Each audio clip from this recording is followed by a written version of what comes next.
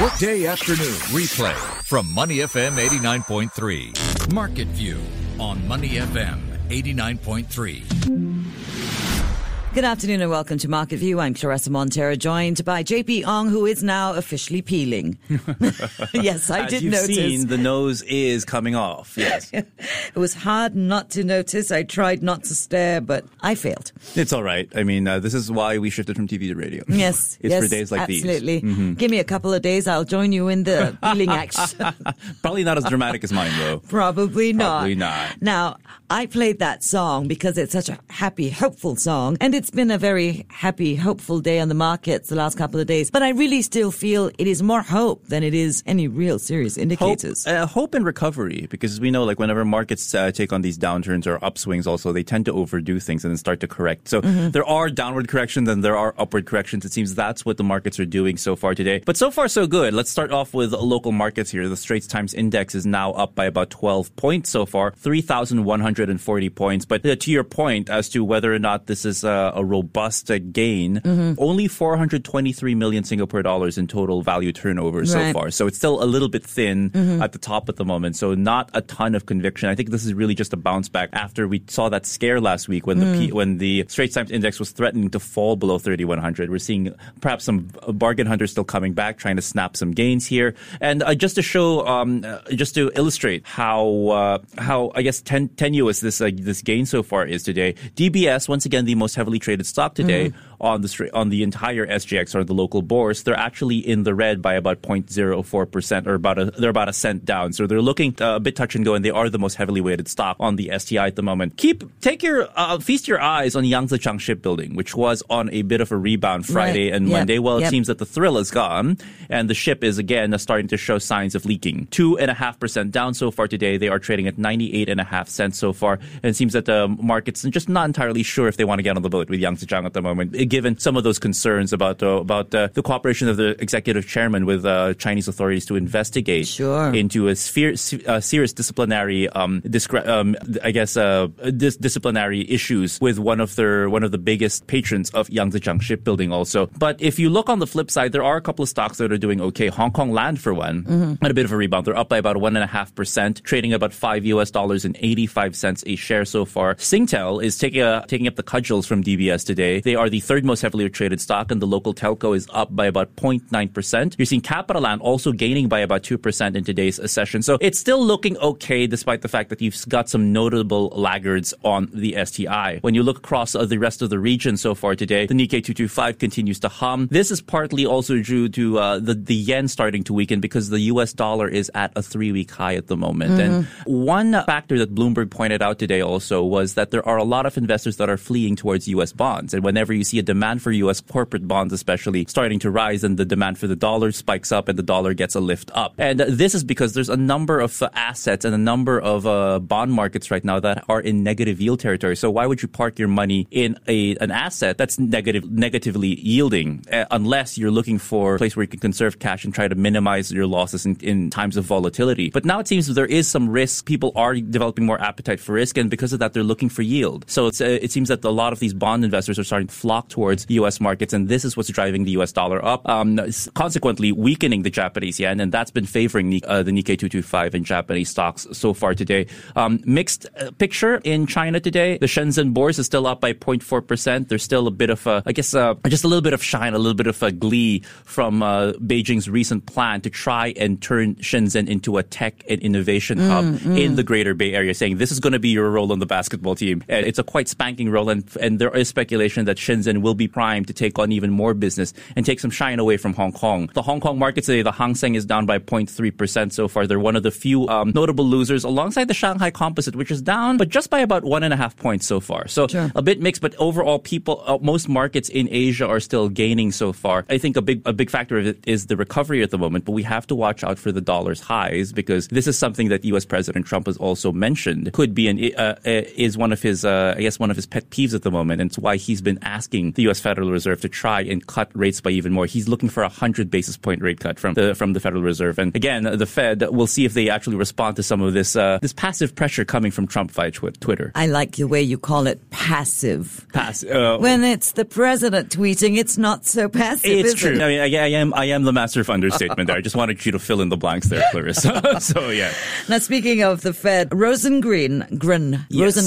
Eric Rosengren, yes. Grun. Boston Fed president. You know, he's saying another rate cut might not be such a great thing. Yeah, this is why I brought up Trump's recent call for the Fed to lower interest rates again by 100 basis points and say that's not aggressive enough. We want action because we want to see the U.S. start to weaken its currency also, and also just to help boost the economy should there be a downturn in the future. But Eric Rosengren has actually said that it could be more detrimental if they cut rates too soon. And that's because the Fed will not have as much ammunition should a real recession actually come around. And because the data at the moment is still pointing to an economy that's still looking rather solid. So the Fed, in Rosengren's mind at least, it's going to be detrimental for them to jump the gun and try to cut rates before there is an actual need. And thus he's also saying that he was one of the few members of the FOMC during the last meeting to vote against the rate cut actually. And he's still holding on to that. He did say that, there might come a time where we'll need to cut rates, but now is not that. And he's really just advocating for sensibility and for the Fed to really conserve its bullets at the moment. Because it's kind of what our Prime Minister here in Singapore said. It mirrors that. It's like, we'll jump in and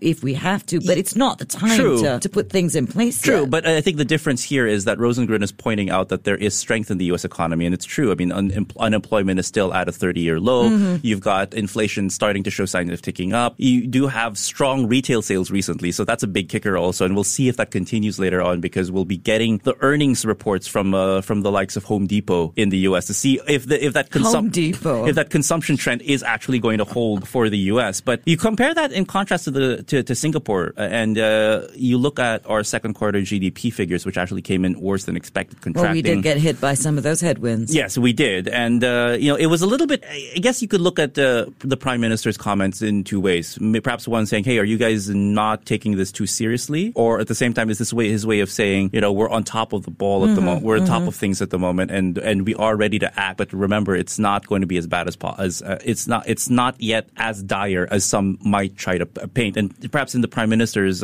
mind, perhaps it's better to try to assuage fears and tell people, relax, don't panic. There is no economic crisis coming, rather than actually just play up and try to unnecessarily play up any kind of worries or sentiments out there. Yeah. It does make sense that if it's not the time to do something about it, then hang on to it. This is the ammunition you're going to need if there is a real downturn. Yeah, I think so. And it's just very important to know also when to act, and that goes with when the time getting into the market or out of the market, and also when you're if you're a central banker, when exactly is the time to step in and try to provide monetary stimulus, and when is the time to actually say that, okay, this is the game plan, this is what we're going to outline. Well, in the Fed's case, though, we're going to see if Jerome Powell actually does that later on, because the Jackson Hole Symposium, which is the Fed's annual symposium, where all these major central bankers, not just in the United States or the regional Fed presidents, but also from around the world, tend to flock and try to come to and air some of their views on the global economy. We'll see if Powell does lay out the groundwork for a potential rate cut in September. The odds at the moment, based on the Fed funds futures market, is that there is still going to be a rate cut in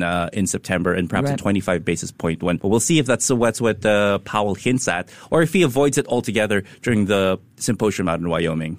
Talking about the symposium, when they get done with the day and they're looking for some fun and frivolity, can you imagine if these guys get together to play poker? What and how interesting would that be if Donald Trump showed up at the poker table?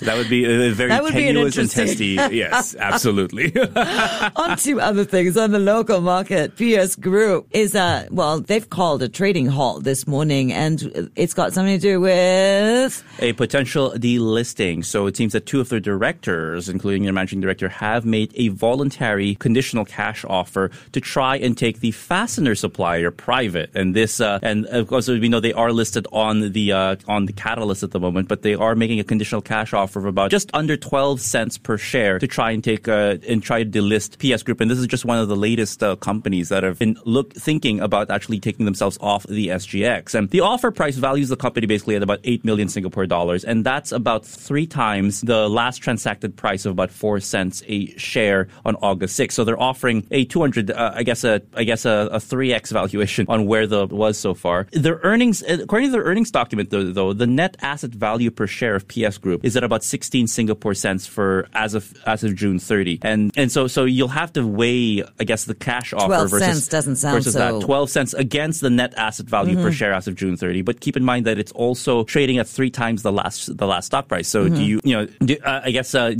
you see PS Group as being undervalued because it's under the net asset value per share, or is it actually looking like a good deal for folks who want to cash out based on this? Well, it seems that the offer document is also citing that PS Group has suffered from low trading liquidity of shares, and thus they probably don't see a lot of value in actually being on the SGX at the moment. So this is something we're going to have to watch out for also, and see if whether or not the minority shareholders will actually take the offer from PS Group. Yep. Yeah. Well, if it's not a lot of movement, they might just take the money and run. It's very possible. I mean, again, if the stock hasn't really been moving so much from 4 cents a share, and that is inspiring me to actually take a look at PS Group's share price over the last year. And I'm just pulling this up on the SGX for our listeners. Yes, as of June 2019, it actually fell from about 17 cents a share to its current level of about 4 cents a share. So we saw that big drop for PS Group in the mid-year also, and it's been middling at that 4 cents a share price ever since. So if you're an investor who's hoping and wishing that PS Group can get back to that 17 cents a share level, doesn't seem, the odds might be against you given the fact that they've been stuck at 4 for the last two months. Right. So if 12 cents a share or just under 12 cents a share is as good as it gets, that's something you'll have to take in your calculus if you are a current PS Group shareholder. Sure. All right. Now, since we did bring up the Prime Minister's National Day rally speech, Greater Southern Waterfront. Now, that's going to be good for some people. Absolutely. I think it's going to be the case for a number of developers and REITs. Now, the other day, DBS released a note saying that there are a number of key potential beneficiaries here, one of which might be Keppel Corp and also Maple Tree Commercial Trust because of Vivo City, which is under their management and purview also. If Vivo City continues to be one of the cornerstone projects or cornerstone properties of the Greater Southern Waterfront area, they could actually benefit. They've also cited Fraser's Commercial Trust and Genting Singapore's potential beneficiaries as well, should the Greater Southern Waterfront actually be put as a priority in terms of development. So these are some things we'll have to watch out for. Also, these particular developers might actually benefit also from it. All right. The rest of the day, what do you have for us if we are going to be listening to Primetime? So I guess the question we're going to ask ourselves now is that 2 straight days of gains, if we hold on to this green day for stocks. Mind you, since we started talking 10 minutes ago, the Straits Times Index has actually shaved off about 3 points. It's now up by just about 10 points at the moment. Perhaps we should. But nevertheless, the question now is, will market sentiment and will this recovery rally we're seeing here and across the region hold? So we're going to be speaking to Stephen Innes, who is the managing partner for VM Markets, later on at 5 o'clock to get his thoughts on that, and also to get his insights on how he's viewing the recently inverted yield curve in the U.S. Now, It has gone back to normal. The 10-year yield has now gone up above the 2-year yield, but that was a bit of a roller coaster ride, and again, brings up issues about a potential recession in the U.S., which could trickle into Singapore as well later on. So these are some of the questions we'll be asking Stephen Innes and try to get him to paint us a better picture as to what the risk outlook is for markets, and also if markets can continue this upswing, because 2 straight days of gains is good, but doesn't really make a trend yet. So will it hold? Will we go back to losing ways in the next couple of days? Well, you never can tell. So there you go again. And that is true. You never can tell. What did you say? You never can tell. That one. And I am not even going to ask you what you think is going to happen by the time market closes today, because it is a 50-50 shot that it will hold on to green or it won't. I mean, I think the kicker here is if we see value turnover pick up and at least come a touch over $1 billion Singapore dollars by the close, then there is a chance that the Straits Times Index can hold on to these gains. But we're just talking about today. Now the question is, will there be a slow and steady recovery rally back to 3,200 over the next couple of days? That's the kicker. And And I believe Mr. Innes probably has a better handle on market sentiment both here and across the region than, say, we do. That's why we're going to be talking to him. All right. Well, that conversation comes up on Primetime with JP. This has been Market View on Workday Afternoon. I'm Clarissa Montero with JP Ong. You're on Money FM 89.3. Before acting on the information on Money FM, please consider if it's suitable for your own investment objectives, financial situation, and risk tolerance. To listen to more great interviews, download our podcasts at moneyfm893.sg or download the SPH radio app available on Google Play or the App Store.